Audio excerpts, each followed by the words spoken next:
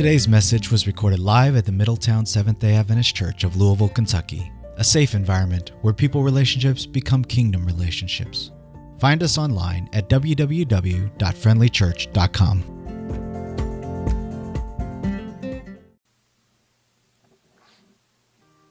In the Gospel of Matthew, Jesus is asked the question, "Which is the greatest commandment?" He answered, "Love God with all of your heart, and with all of your soul, and with all of your mind. And the second is like it, love your neighbor as yourself."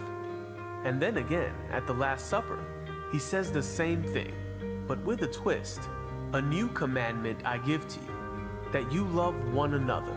Just as I have loved you, you also are to love one another. By this all people will know that you are my disciples." This time, Jesus replaced your neighbor with one another. This new love that Christ commands of us goes much deeper than the Old Testament commandment he was quoting in Matthew. The people we have been commanded to love has expanded beyond our neighborhoods to include, well, everyone. And this includes people who might make this commandment a bit difficult, like that confrontational coworker who just seems impossible to get along with, or your in-laws who've never treated you like a part of the family, or maybe the person you just met, who you don't even know and really need some help. You see, Jesus knew his physical time on earth was nearing an end. So in this new take on the old commandment, Jesus also made another change. The words "as yourself" became "as I have loved you." Wow, that's a tough act to follow. Christ's sacrificial life provides a clear and concrete example of real and true love. And he put this love on display on a daily basis with his disciples. He was patient with them, speaking kindly and showing great concern for their welfare. He instructed, counseled, and comforted them, prayed with them and for them. He admonished them for wrongdoing, and yet compassionately bore with their failings. And most of all, he gave his life, dying so that they and we might live. According to Jesus, this is how others will know that you are one of his followers, not because you have a shirt or a bumper sticker that says so, not because we announce it from a stage or a blog or a status update, but because they look at you, at how you live, the things you do and say, and they see Jesus. They see love.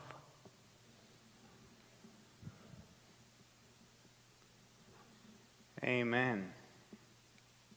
Open with me your Bibles to John chapter 13. John chapter 13, and stay there, because that's what we're going to study today. John 13, verses 31 to 35. So when he had gone out, Jesus said, "Now the Son of Man is glorified, and God is glorified in him. If God is glorified in him, God will also glorify him in himself and glorify him immediately. Little children, I shall be with you a little while longer. You will seek me, and as I said to the Jews, where I am going, you cannot come. So now I say to you," verse 34, "A new commandment I give to you, that you love one another as I have loved you, that you also love one another. By this all will know that you are my disciples, if you have love for one another." Let us pray. Gracious Father, we come before you once again to ask that you speak through your word, and that the word speaks through me today. We ask for the words that will be spoken to come as if they were coming straight from you, Lord. And we ask for the ears that will hear this message that will be open and willing to receive. And we ask that the hearts will be a fertile soil to receive the seeds of truth, and those seeds to bring forth fruit. Thank you, Lord. In Jesus' name we pray. Amen.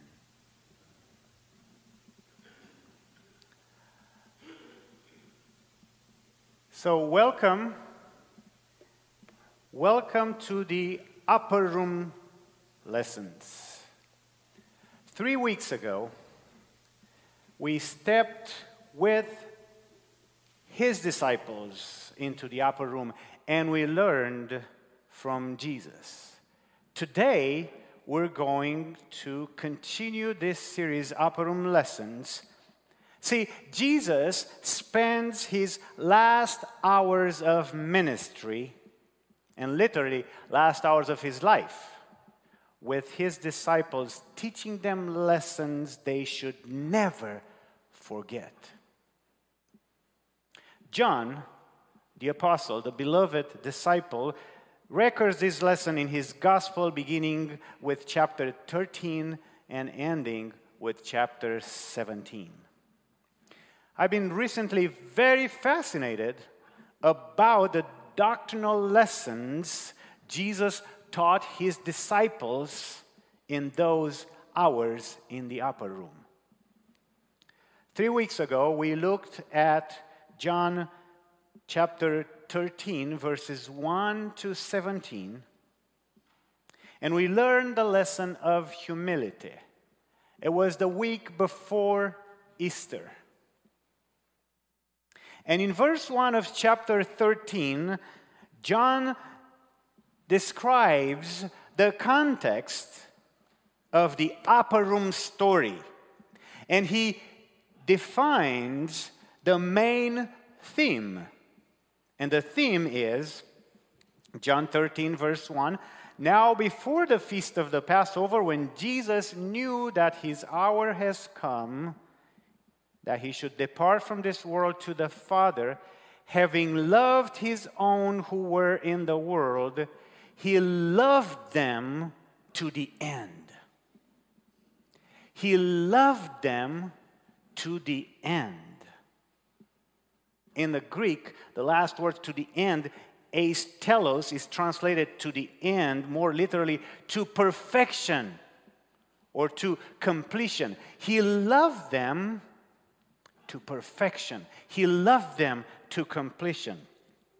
At the feast, it was customary for a servant to wash the feet of the guests.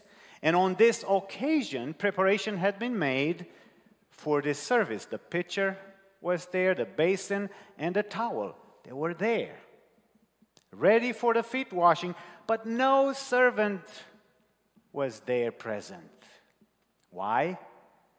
It was the disciples' part to perform this job. And for a few long minutes, there is silence. And by their silence, Jesus' disciples refused to humble themselves. The disciples made no move serving one another. Jesus waited for a while to see what they would do, and then he rose from the table. He took off his outer garment, took a towel, and began to wash the disciples' feet and to wipe them with a towel with which he was girded. In John 13:3, he taught them the lesson of humility. He gave them an example they would never forget. And that is what Jesus is expecting from all of us here in 2021. He wants us to follow in his footsteps and to love those around us as he loved his disciples. When someone does not understand or refuses to live a Christian lifestyle because they're disciples, when someone doesn't understand and live as a Christian life, He calls us to love them, and He calls us to serve them. This is the first lesson on one of the greatest lessons we learn from Jesus in the upper room. When another disciple does not walk the Christian life, He calls us to love and to serve them. He doesn't call us to talk about them or to bring them to justice. He calls us to love them and to serve them. See, Jesus was fully aware of His divinity, yet He laid aside His kingly robe and took the form of a servant. Ellen White says, the King of Kings became the servant of servants. If the King of Kings, Jesus, did that, what am I supposed to do as His disciple, as His follower? I'm supposed to do the same, right? One of the last acts of Jesus, one of the last deeds of Jesus on earth was to take the job of a servant and perform the job of a servant. Now, the paragraph of Scripture we're studying today, the first line of verse 31, John 13, verse 31, begins with, so when He had gone out, Jesus said. Who had gone out? Who is this He that had gone out? John talks about Judas. In a paragraph between what we studied 3 weeks ago, John 13, 1 to 17, between verses 18 to 34, John presents how Jesus treated Judas. He presents how Jesus treated Judas. And remember how the entire story of the upper room is set, actually, the stage is set on verse 1. Jesus loved His own. He loved Judah. We're going to study that another time. And that paragraph ends in verse 30, where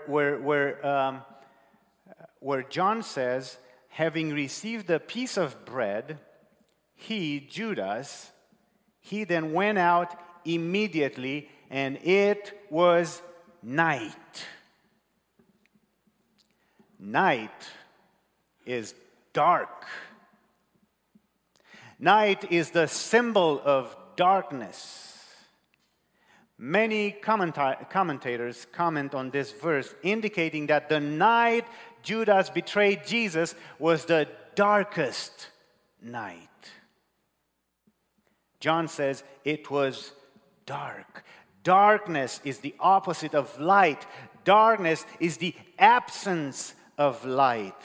Judas went out into the darkness as opposed to staying inside with Jesus. He is the light of the world. Jesus is the light of the world. And having known the context of darkness, Jesus begins this paragraph we're going to study for the next several weeks. I think it's powerful. He said, now that the Son of Man is glorified, this is Jesus speaking, now that the Son of Man is glorified and God is glorified in Him, if God is glorified in Him, God will also glorify Him in Himself and glorify Him immediately. What is Jesus talking about here? What is the word that comes up 5 times in these 2 little verses?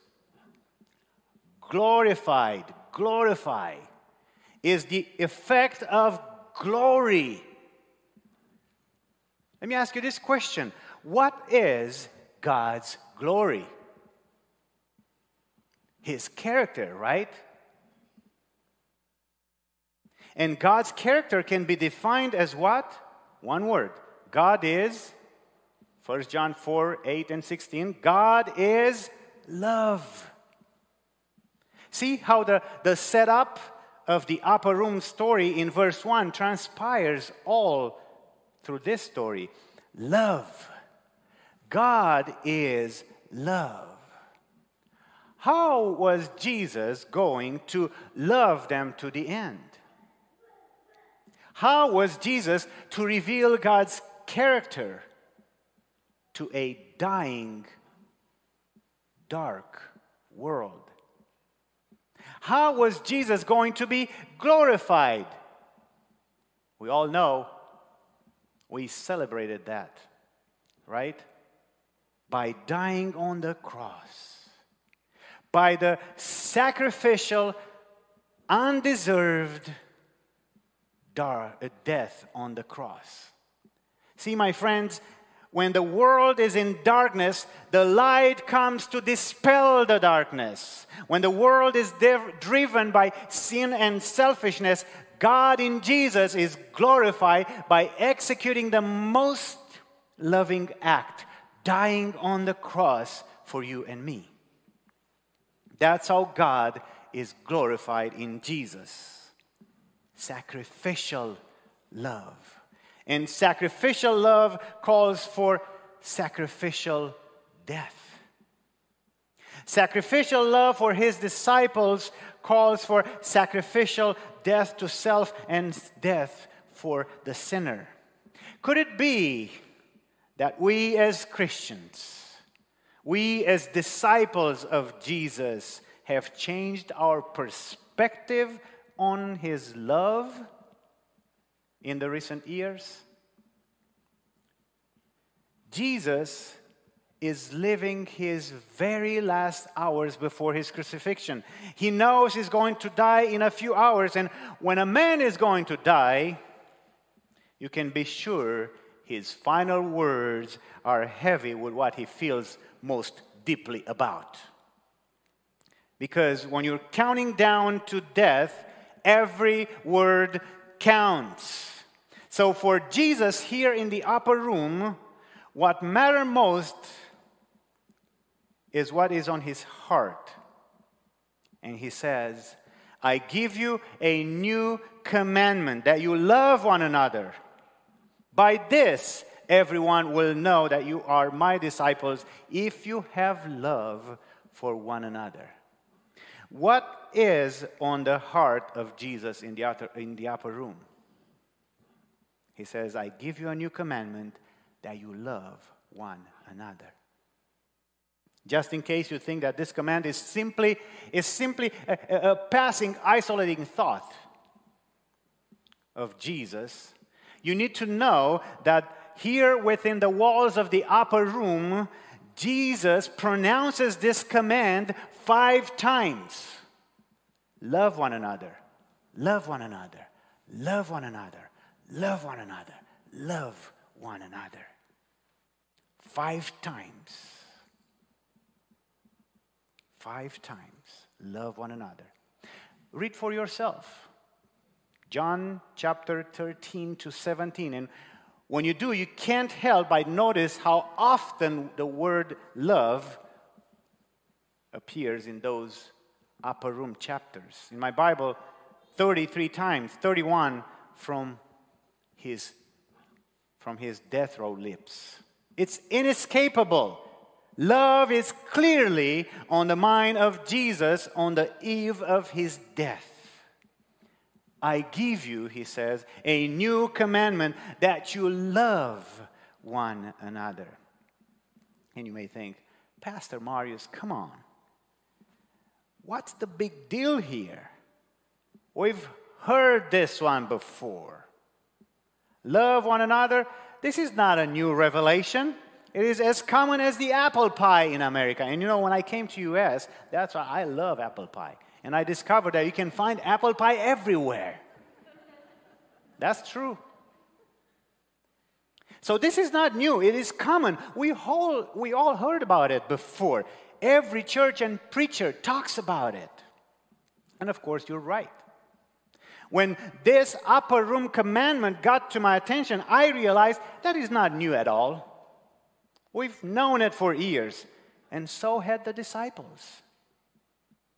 But what will make this old command so dramatically new for these upper room disciples and for us is that in less than 24 hours, they will be witnesses to a bloody love so radical that it will forever rewrite the definition of love in the human language.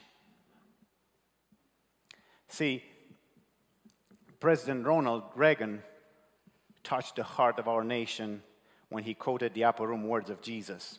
Remember that tragic accident, the Air Florida crash on one winter in the Potomac River, just off the runway of the National Airport in Washington, D.C.? Rescue helicopters and news cameras hovered over the scene as survivors of the crash fought for their life to the surface of ice and debris. A lifeline was lowered to one of the surviving passengers, a bald-headed man. But instead of grasping that line to safety, he tossed the attached life ring across the icy waters to another struggling victim. The rescue helicopter dragged that fortunate survivor to safety, and back came the lifeline, and again it was dropped to the same bald-headed man, and again he passed the ring yet to another desperate victim. Again, another survivor was rescued.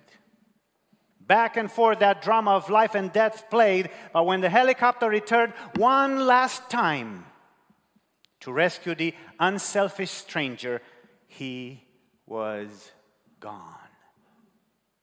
The frigid waters had finally claimed him. Speaking of this unselfish bravery, President Reagan quoted Jesus in a national address. He said, "Greater love has no man than this, that a man laid down his life for his friends." John 15:13.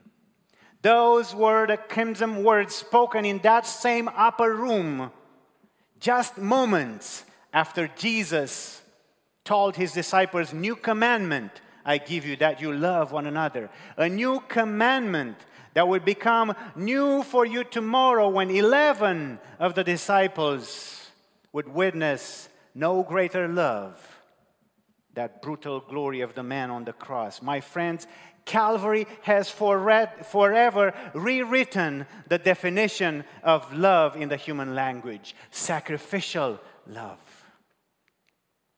But you know, the newness of Jesus' command to love one another isn't found in his radical definition of love, as radical and awesome and mighty that is. For me, is so painfully new in the realization of what Jesus is actually declaring to be ultimate defining and characteristic of his true followers. Jesus said in verse 35, "By this all will know that you are my disciples, if you have love for one another." And what is so new is what I realize Jesus did not say. See, Jesus does not say, "By this all will know that you are my disciples, if you keep the 7-day Sabbath." He could have said it. He's talking to a Sabbatarian group. All of the 11 disciples have kept the Sabbath from their very first breath, and they will keep the 7-day Sabbath to their very last breath. "By this all will know that you are my disciples, if you have love for one another." Jesus did not say, "if you keep the 7-day Sabbath." Of course, he is the Lord of the Sabbath. He is going to rest in the tomb on the Sabbath, but he did not make it the ultimate characteristic of his true followers.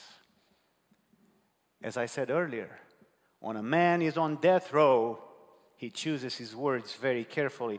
And the words Jesus intentionally chose were these: "By this all will know that you are my disciples, if you have love for one another."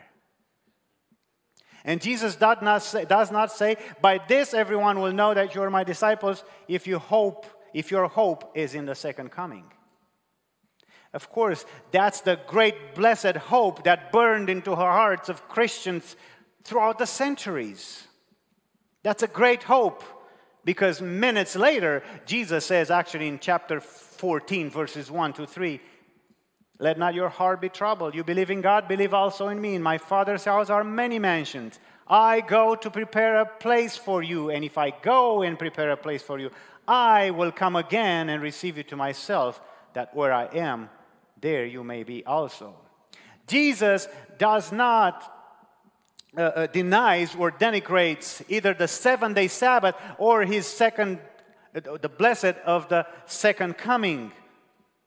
But he will not make it, either of those truths, the ultimate identifying mark of his people on earth. You may call yourself a Seventh-day Adventist, as I do, but neither the Seventh-day nor the Adventist is how Jesus declared the world will recognize you and me. "By this all will know that you are my disciples, if you have love for one another." There are 28 truths of doctrine that the Seventh-day Adventist Church as a denomination believes, as rooted in the Bible, and we live by them. They're all truths. We call them the fundamental beliefs of the Seventh-day Adventist Church. They're all truths that come from our studying and understanding of the Bible, the whole Bible, the Old Testament and the New Testament. For all 28 great truths are just as true today as they were in that night when Jesus said, by this, all, red and yellow, black and white, by this, all, rich and poor, educated and illiterate, by this, the first world, the second world, and the third world will know that you are my disciples if you have love for one another. So the question to be asked is, are we loving people? Or are we, as Mark Twain cynically put it, good in the worst sense of the word? You know what that means. You meant that. You met those people. You've known people like that. People who are so right in their truth, so correct in their theology, so proper in their standards, but oh my, you wouldn't ever want to live next door to them. Those people who are good in the worst sense of the word, as Mark Twain puts it. Philip Yancey quotes the little English girl who prayed, "Oh God, make the bad people good and make the good people nice." By this, all will know that you are my disciples if you have love for one another. Are we nice people? Are we loving people? Or are we good in the worst sense of the word people? Philip Yancey tells of a true story he heard from a friend of his who was working with the disadvantaged and the homeless, the people that were in need in Chicago. It is a story of a prostitute who ended up selling not just her body, but that of her daughters in exchange for funds to pay her bills.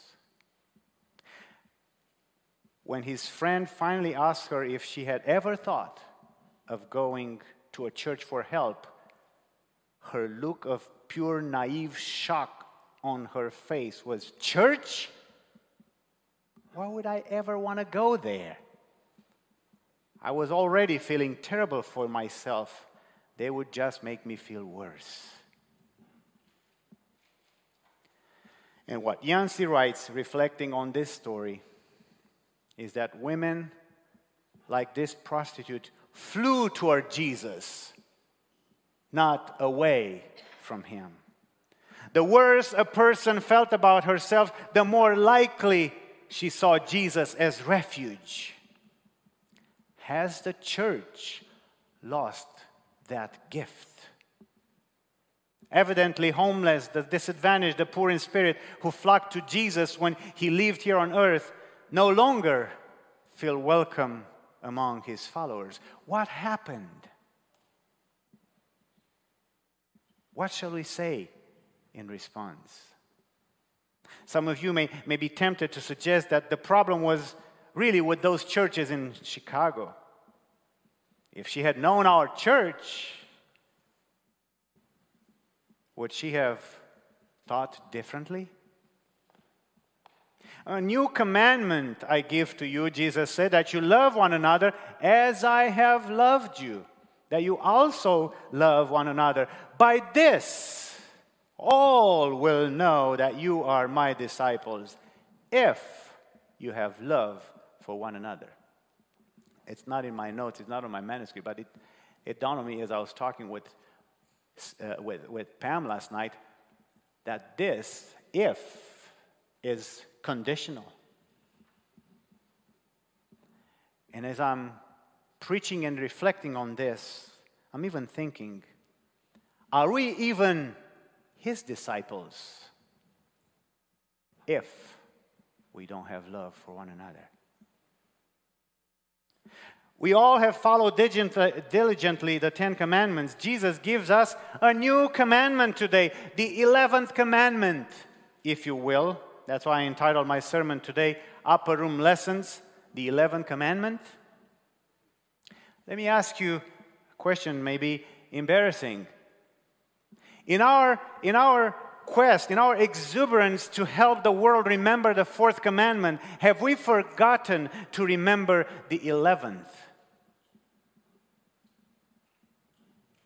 While we do well and champion obedience to the 10 commandments, do we all the while disobey the 11th commandment?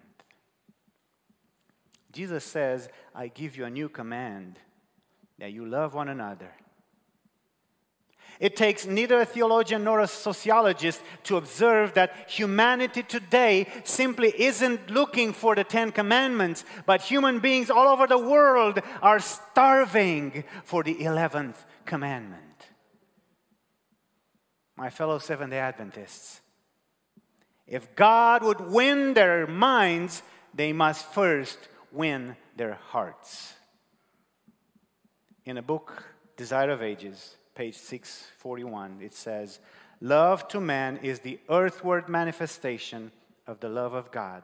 It was to implant this love to make us children of one family, that the King of glory became one with us. And when his parting words were fulfilled, love one another as I have loved you, when we love the world as he has loved us, when we loved each other as he has loved us, then for us his mission is accomplished. We are fitted for heaven, for we have heaven in our hearts. This is challenging. All these upper room lessons are very challenging. So we're going to stick with it for the next few weeks because I think we need to have it. Unless we have heaven in our hearts, we're not going to make it to heaven. Brothers and sisters in faith, friends of Middletown who are watching, now you know it. Today, Jesus reminded us of the 11th commandment. And in the following sermons, we're going to study and we're not going to know how we're going to practice this. Love each other as Jesus loved you. And he says, by the way, if you know these things, blessed are you if you do them. Amen.